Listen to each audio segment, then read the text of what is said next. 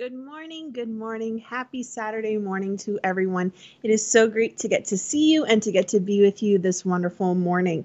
Now, we are going to be praying today as we get ready to start up services tonight in all of our campuses and have services all day tomorrow. If you haven't yet reserved a slot or signed up for your space, please do make sure that you reach out to your campus pastor or your district pastor, and we would love to be able to reserve a seat for you coming up on our services this weekend. So let's open up in prayer.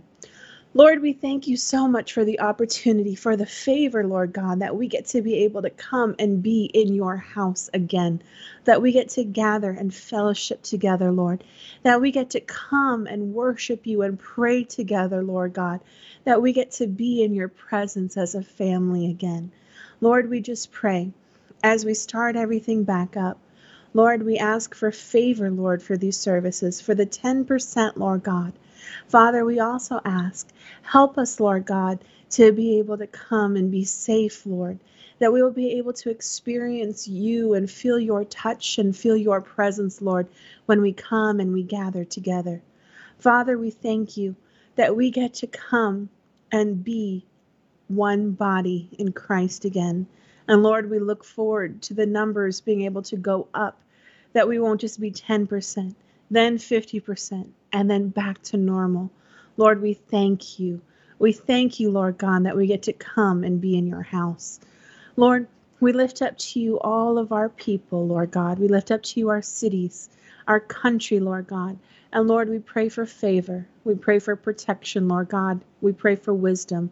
Lord, wisdom for our doctors and for our leaders as they're making important decisions, Lord God, that you guide them, Lord, that your presence be with them. Father, we pray, help us, Lord God, so that we see your hand of protection, Lord God, upon us, upon our lives, in our coming and our going, Father. Lord, we also pray, Lord, we desire, Lord God, to get to come and be in your presence. Help us all, Lord God, to be able to come and be a part of your house. Lord, we thank you for the favor that you've given, and we thank you that we will continue to see favor, Lord God, with our government, to be able to come and be together in your home, Lord. Father, we just pray for provision to continue to flow in this time. Lord, we thank you that you are all, Lord God, that you are healer, you are protector, you are provider, Lord God. And Lord, we know who you are, and we hold on to who you are, Father. Lord, we remember all of these things this morning, Lord. We give you glory, honor, and praise. In Jesus' name, amen and amen. Now we want to kick it off for our Saturday morning as we hear from little Shira, Psalms 91. Psalm 91. He who dwells in the shelter of the Most High will abide in the shadow of the Almighty. I will say to the Lord, my refuge and my fortress, my God in whom I trust. For he will deliver you from the snare of the fowler and from the deadly pestilence. He will cover you with his pinions, and under his wings you will find refuge.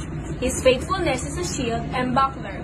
You will not fear the terror of night, nor the arrow that flies by day, nor the pestilence that stalks in the darkness, nor the destruction that wastes at noonday. 1,000 may fall at your side, 10,000 at your right hand, but it will not come near you. You will only look with your eyes to see the recompense of the wicked. Because you have made the Lord your dwelling place, the Most High, who is my refuge. No evil shall be allowed to befall you, no plague come near your tent. For he will command his angels concerning you to guard you in all your ways. On their hands they will bear you up, lest you strike your foot against a stone. You will tread on the lion and the adder, the young lion and the serpent you will trample underfoot. Because he holds fast to me in love, I will deliver him. I will protect him because he knows my name. When he calls to me, I will answer him. I will be with him in trouble. I will rescue him and honor him. With long life I will satisfy him and show him my salvation. Amen. Thank you, Shira. And I like your little sparkle filter that you got going on there this morning. Thank you for reminding us and sharing with us Psalms 91. Now, let's go and open up our hearts for a beautiful time of praise and worship.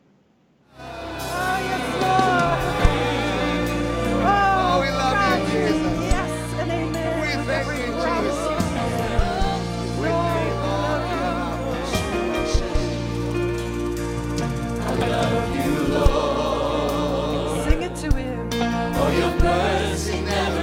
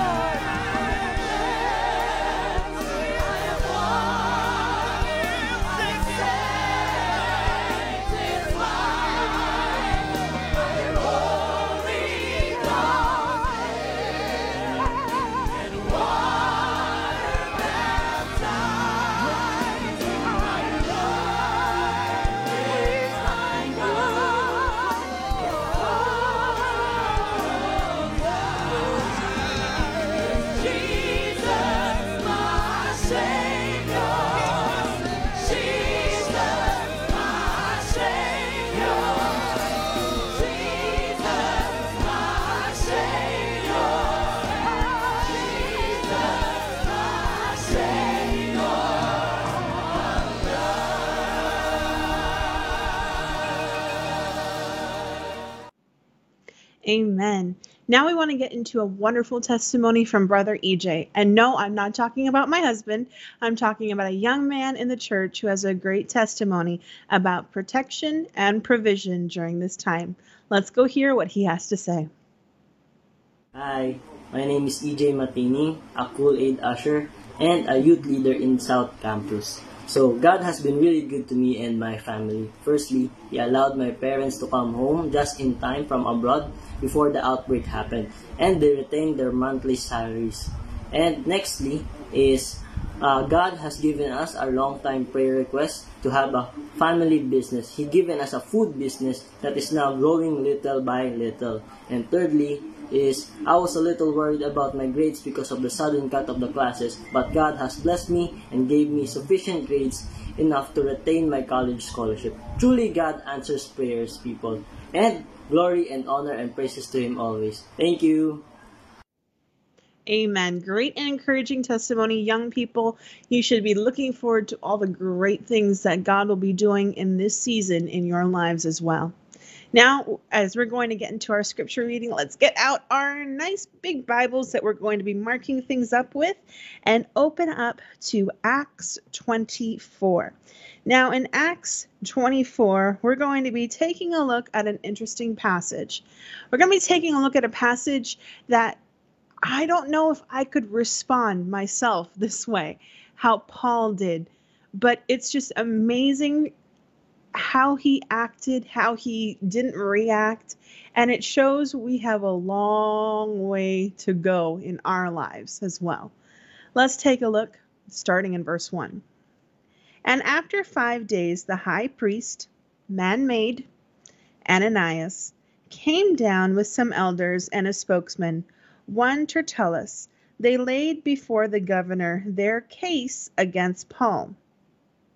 And when he had been summoned, Tertullus began accusing him, saying, Since through you we enjoy much peace, and since by your foresight, most excellent Felix, sip, sip, sip, reforms are being made for this nation, in every way and everywhere we accept this with all gratitude.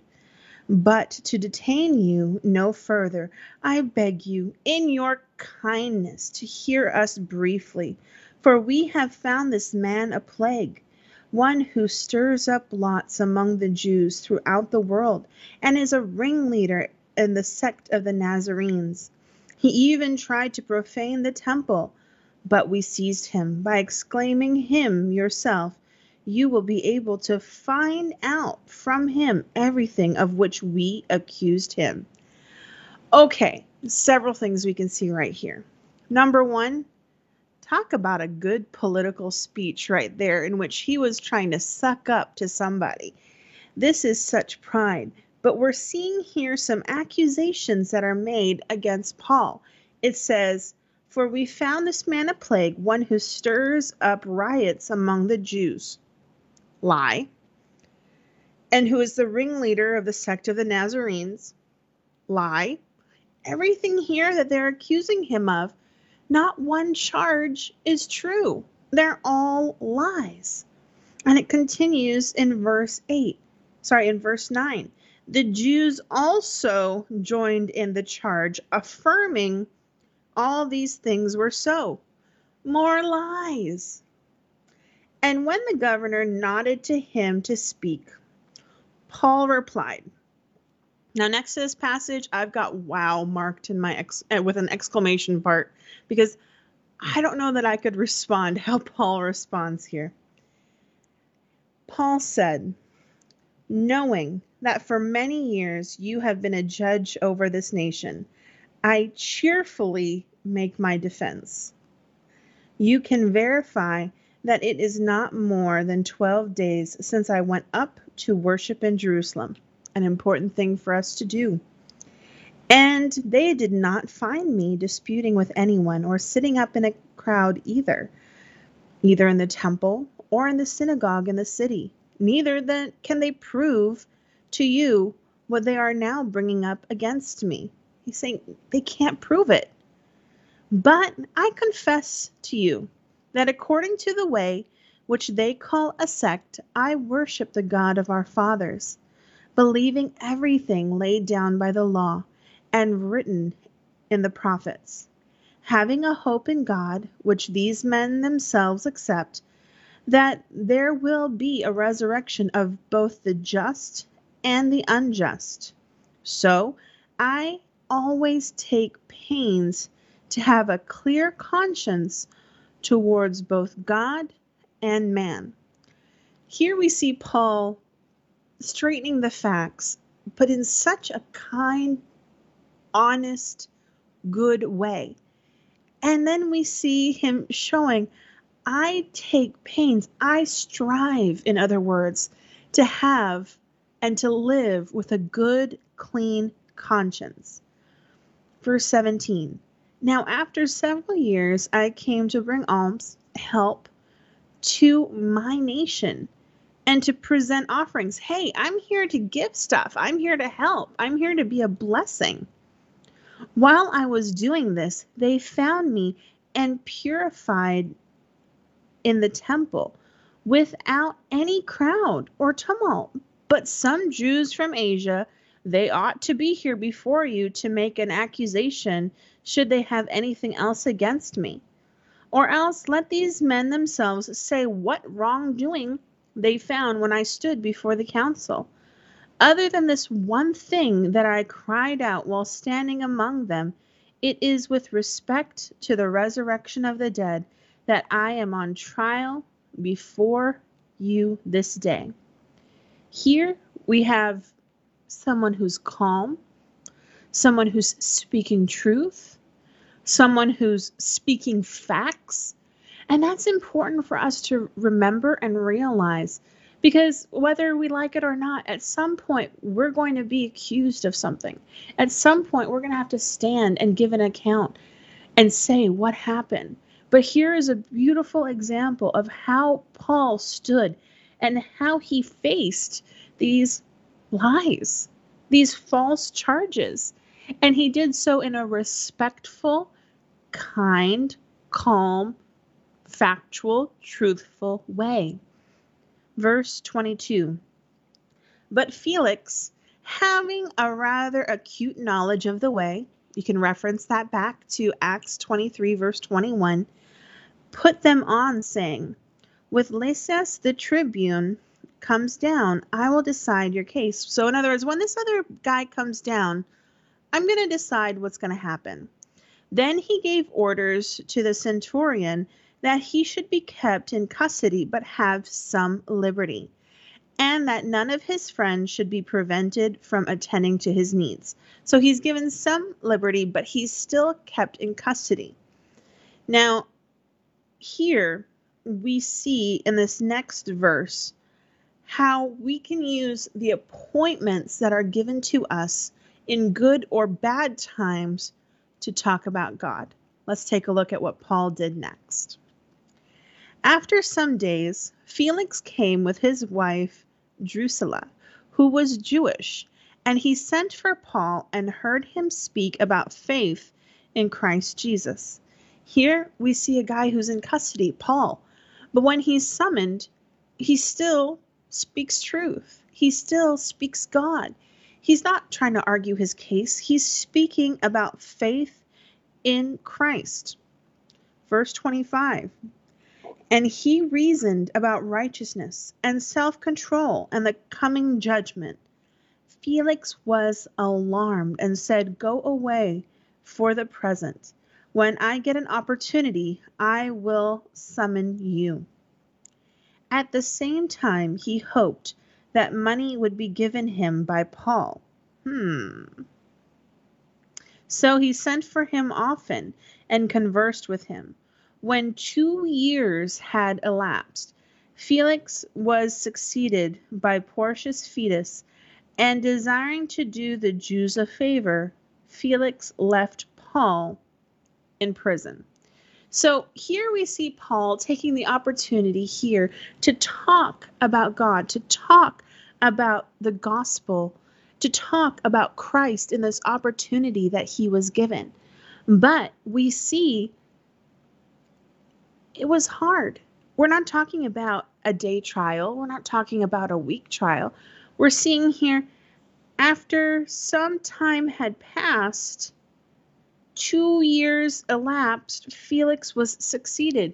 So we're talking about a long time that Paul was in prison in a way. With some freedoms, yes, some people able to come and see him and help him with his needs. But still, this is a hard time. And in this, Paul did not argue. He didn't defend. And I don't know that I could do that. Honestly, I'm sure you're thinking the same thing. But here he talks about God. He talks about faith in Christ Jesus.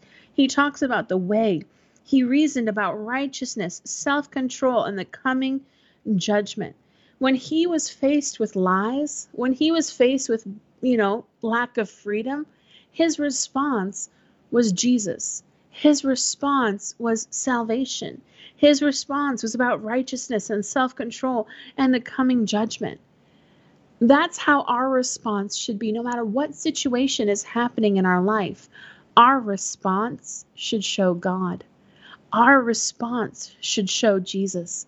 And that is a beautiful, beautiful example that we see here from Paul and that we can take and apply in our lives. Now we're going to head into a moment of praise and worship before we get into our Old Testament. Let's go worship the Lord.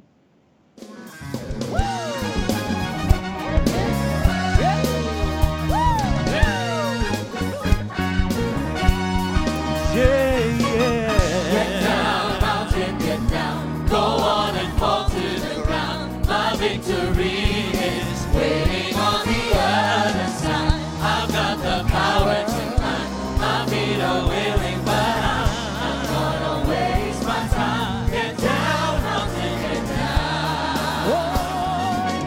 Get down, mountain, get down. Go on and fall to the ground. My victory is waiting on the other side. I've got the power to climb. My feet are willing, but get down, mountain, get down.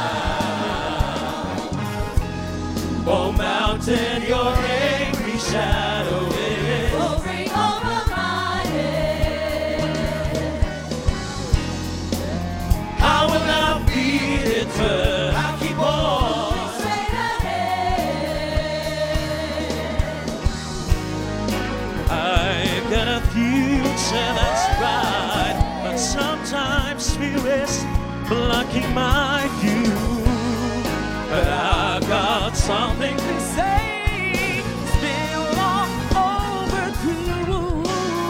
Get down, mountain, go on and fall to the ground.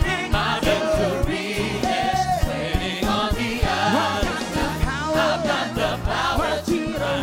My feet are willing, but I'm not gonna waste my time. Get down, mountain, get down.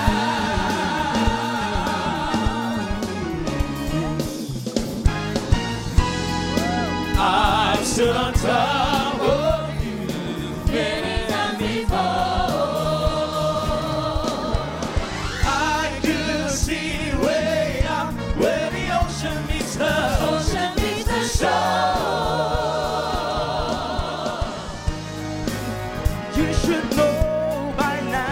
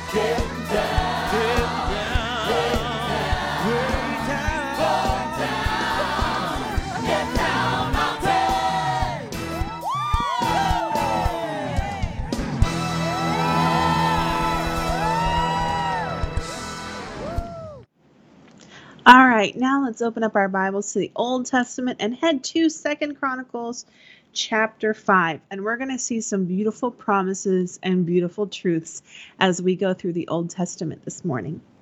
Starting verse 1 of chapter 5. Thus all the work that Solomon did for the house of the Lord was finished. A great feeling to finish.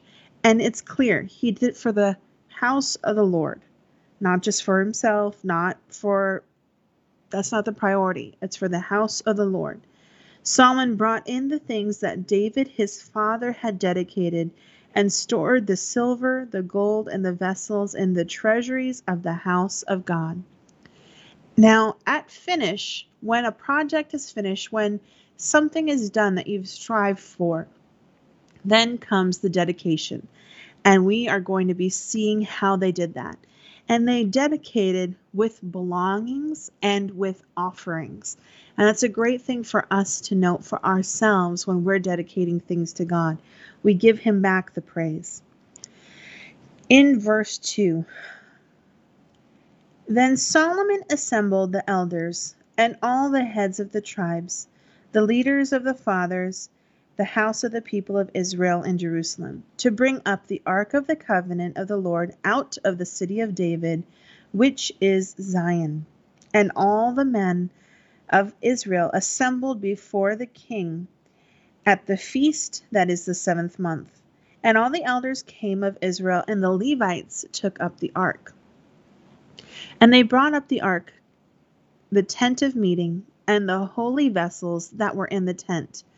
The Levitical priests brought them up. Now in verse 4 and 5, we see here Solomon had learned from his father what to do and what not to do.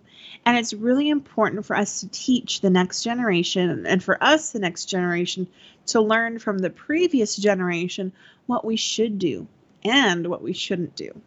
Verse 6, King Solomon and all the congregation of Israel who had assembled before him were before the ark, sacrificing so many sheep and oxen that they could not be counted or numbered.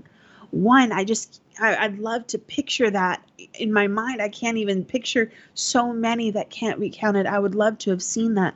But I love that offering and sacrifice went before.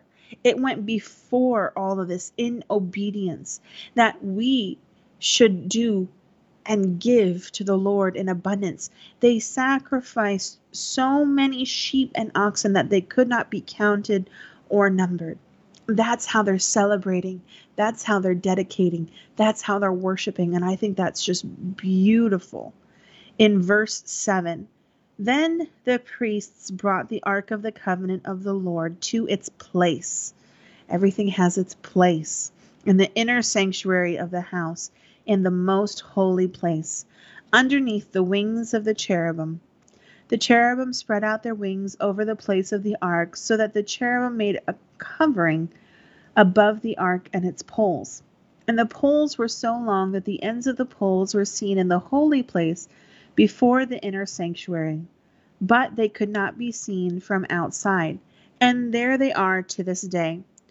There was nothing in the ark except for the 2 tablets that Moses had put there at Horeb, where the Lord made a covenant with the people of Israel when they came out of Egypt. So some questions and some points. Where is the pot of manna? We don't see that here. We don't see Aaron's rod.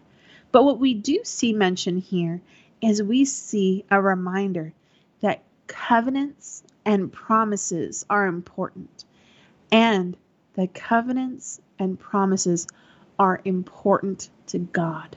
And we're going to be taking a look and remembering about covenants and promises that God makes and God keeps today. The Lord made a covenant with the people of Israel when they came out of Egypt.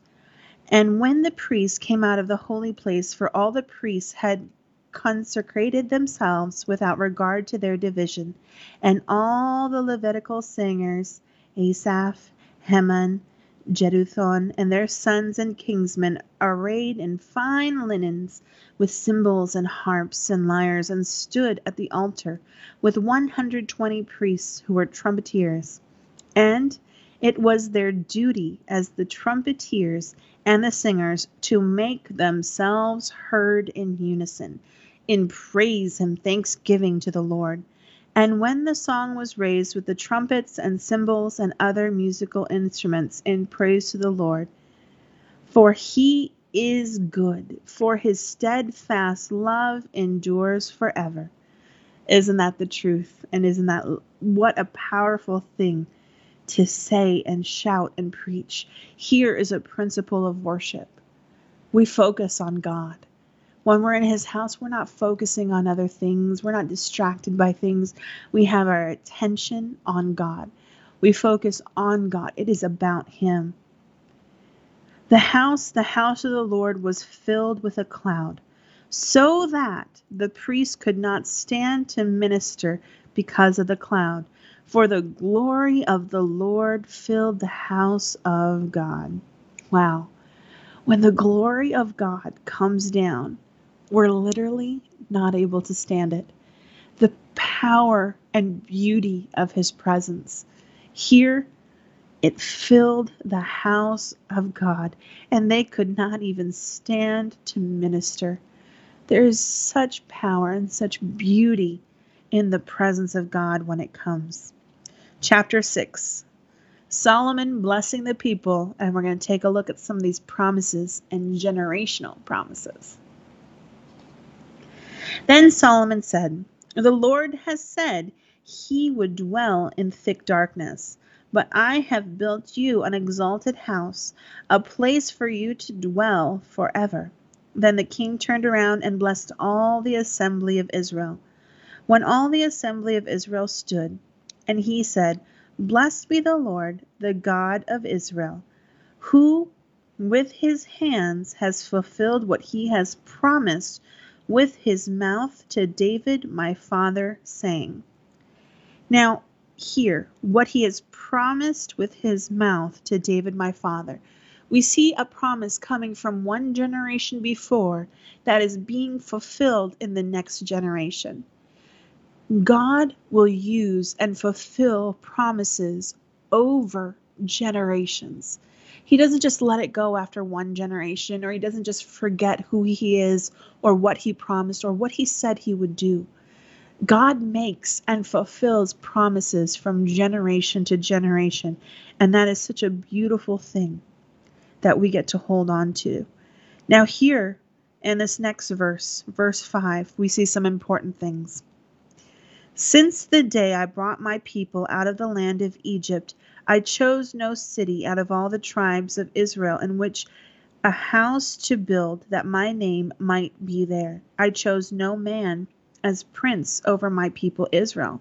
We're reminded here about Egypt, that they left slavery, that they were being brought out of sin, that they were being brought into a promise. And it also makes us ask some questions. Why was no place chosen? Why wasn't it good enough? Why later? It makes you wonder what needed to happen. And we see here that in the next verse, verse 6, David is not talked about as a king, but in fact, he's talked about as a prince. It makes us ask more questions. "But I have chosen Jerusalem, that my name may be there, and I have chosen David to be over my people. Now it was in the heart of David, my father, to build a house for the name of the Lord, the God of Israel. But the Lord said to David, my father, whereas it was in your heart to build a house for my name, you did well that it was in your heart." It should be in our hearts to build God's house, to be in God's house, to sacrifice for God's house. God's house should be such a priority in our heart, in our mind, in our thoughts, in our lives, that it is well. It says you did well that it was in your heart. If we keep the priority of God's house in our heart and in our life, God also will take care of our house. That's how it works. We see the love that David had for God's house, and we see that in the next generation, he was remembered for his love and desire for God's house. That's a beautiful thing to be remembered for. You're remembered because you desired to build God's house. That's a beautiful reason for people to remember you. Nevertheless, it is not you who shall build the house, but your son who shall be born to you shall build the house for my name. Now the Lord has fulfilled his promise that he made, because he fulfills promises. That's our God. That's who he is. For I have risen in the place of David my father, and sit on the throne of Israel, as the Lord promised. There's some more promises. And I have built the house for the name of the Lord, the God of Israel. And I have set the ark in which the covenant, more promises, of the Lord that he made with the people of Israel. Now we see Solomon praying and dedicating this place. Then Solomon stood before the altar of the Lord in the presence of the assembly of Israel and spread out his hands. Solomon made a bronze platform, 5 cubits long, 5 cubits wide, and 3 cubits high, and he set it in the court. He stood on it. Then he knelt on his knees in the presence of all the assembly of Israel and spread out his hands towards heaven. Here is a beautiful leadership principle and a beautiful display of the heart of a leader. Here he is. He's king. And here he is, humble, on his knees, lifting his hands to worship God, to honor God. This is the humility of a leader before God. And he said, O Lord, God of Israel, there is no God like you in heaven or on earth, keeping covenant and showing steadfast love to your servants. Again, promises. God fulfilling promises. That's who he is. Steadfast love to those who walk before you with all their hearts. That shows a character that we need to have, that we need to walk right before God with all our hearts, who have kept with your servant David, my father, what you declared to him. You spoke with your mouth, and with your hand have fulfilled it this day. That's referencing back to verse 4 of this passage, and we see again more about God fulfilling promises from the generation before to the generation now, God fulfilling this promise.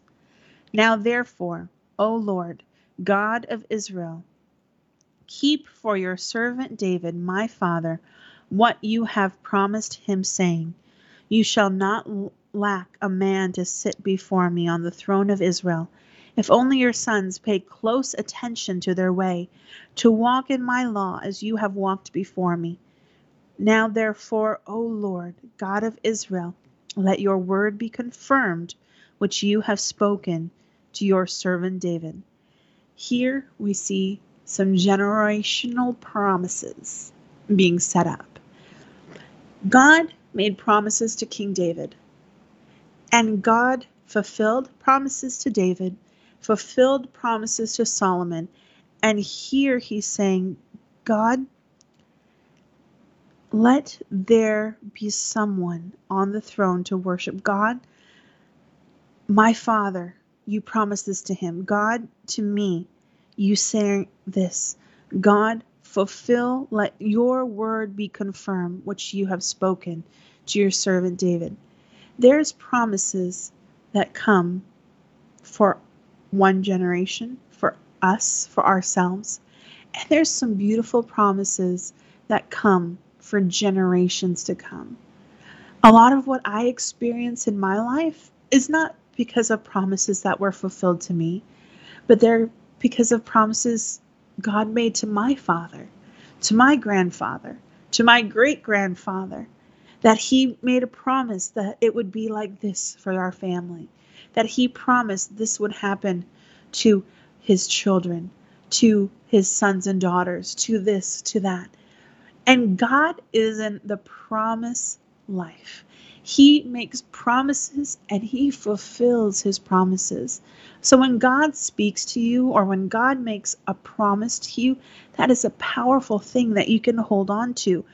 Let your word be confirmed.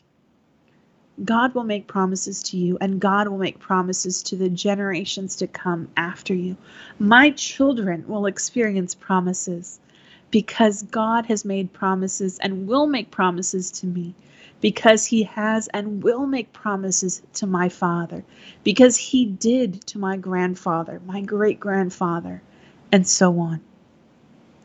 In verse 18, but God indeed dwell within man on earth. Behold, heaven and the highest heaven cannot contain you. How much less the house that I have built? Yet have regard to the prayer of your servant and to his plea.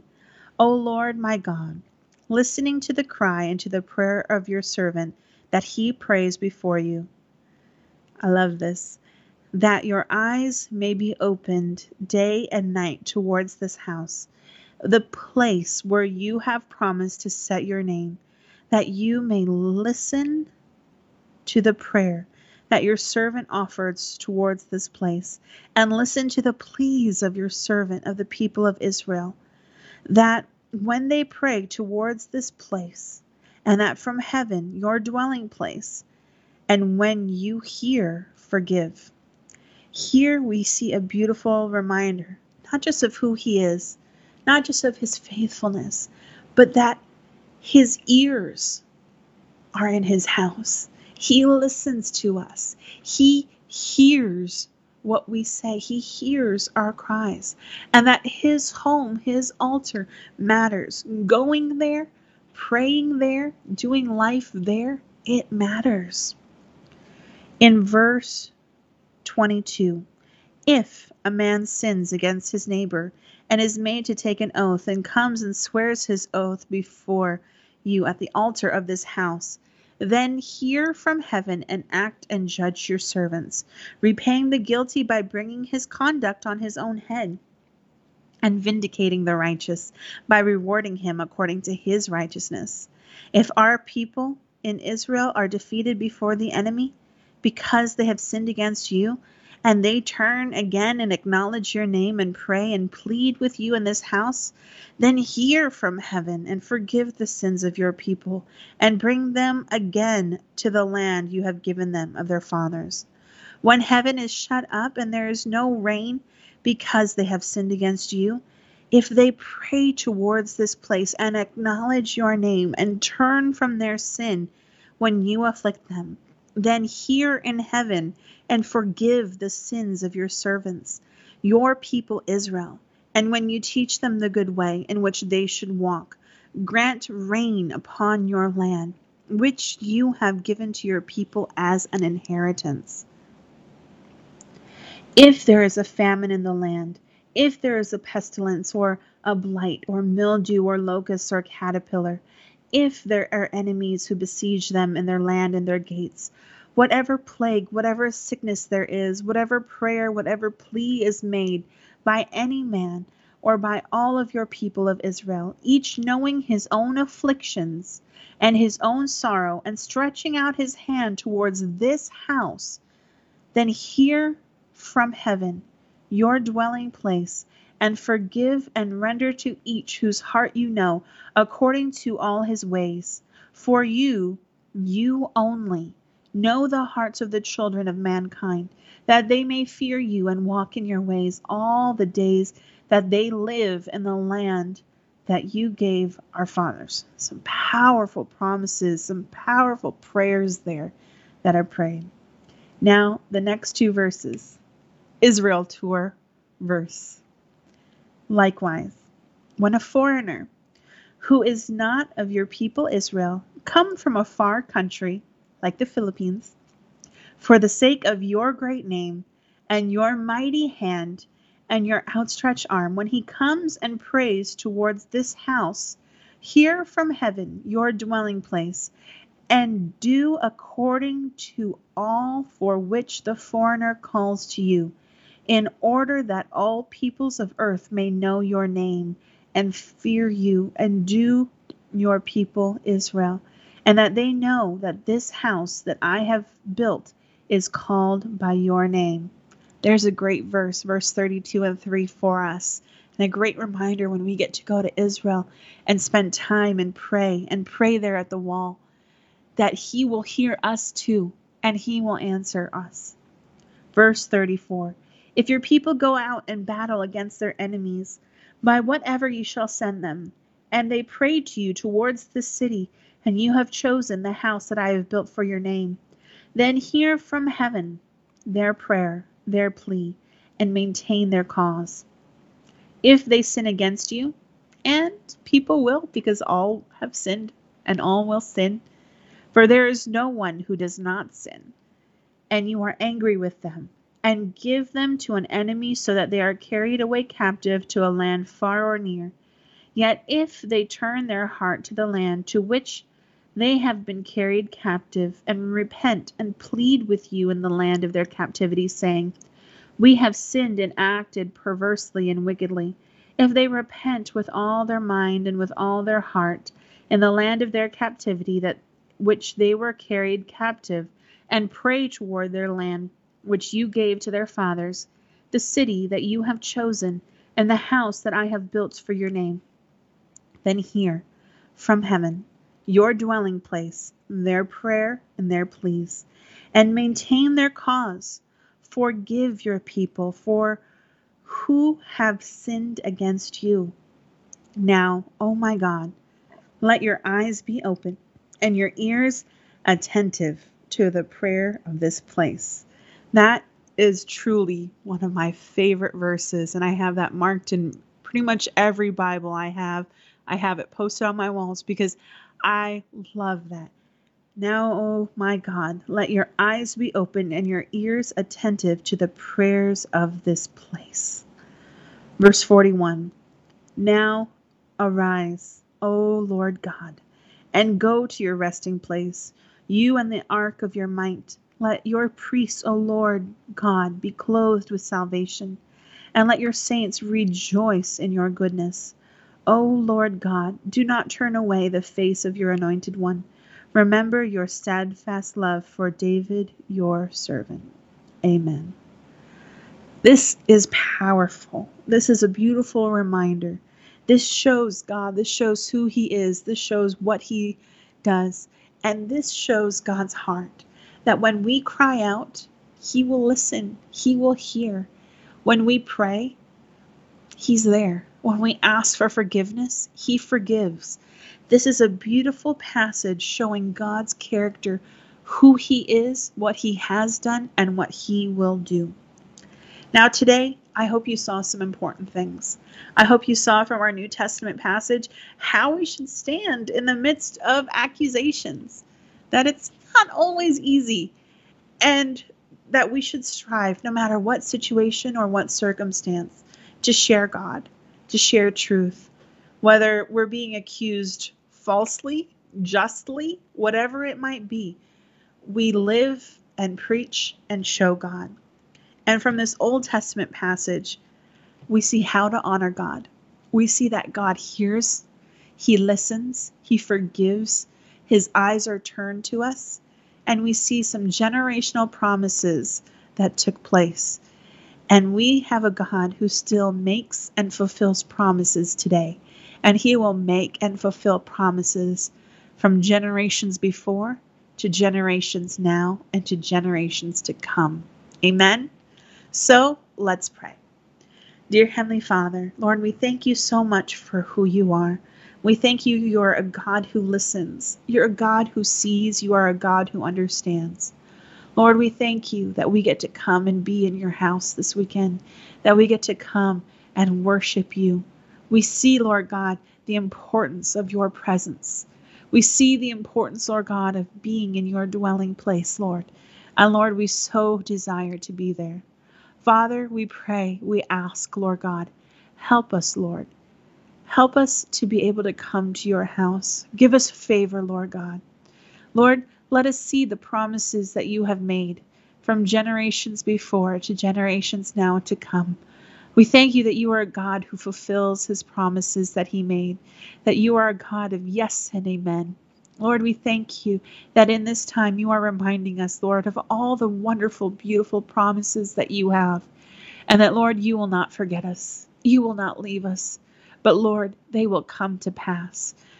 And Lord, we look forward to testimonies. We look forward to good reports. We look forward to harvest. We look forward to being able to come and glorify your name for all that you have done. Lord, we thank you in Jesus' name. Amen and amen. Now, a few important reminders as we get ready to go today. We still are going to be having our car service on Saturday morning to drive in at South Campus, and that's going to happen for our seniors, for our young people, and for those with pre-existing medical conditions who are not able to come and be a part of our normal services. We would love to get to have you there. Please make sure that you come, that you register, that you talk to your campus pastor or district pastor, and we will love to reserve a slot for you. Now, Sunday morning, 7:30 at South, we're also going to be having an opportunity for you to come, drive in, and attend your service in your car as well. So we have limited seats in the auditorium, but you can come and we will broadcast everything to your vehicle as well. And soon we hope to do that also in main campus.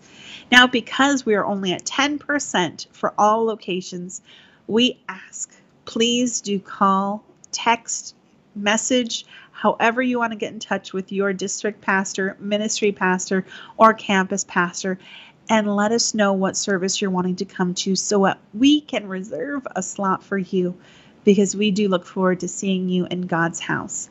We just want to make sure that you also bring a text message.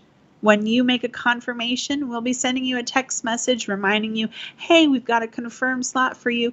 Bring that text message so that you can show it when you come into the service as well, so that we can see your name and help assist you even better. Have a fantastic Saturday, a fantastic weekend, and I look forward to seeing you tonight and in all of our services tomorrow, 7:30, 10, 12:30, and 3, as we get to come and worship God in his house. Take care and God bless.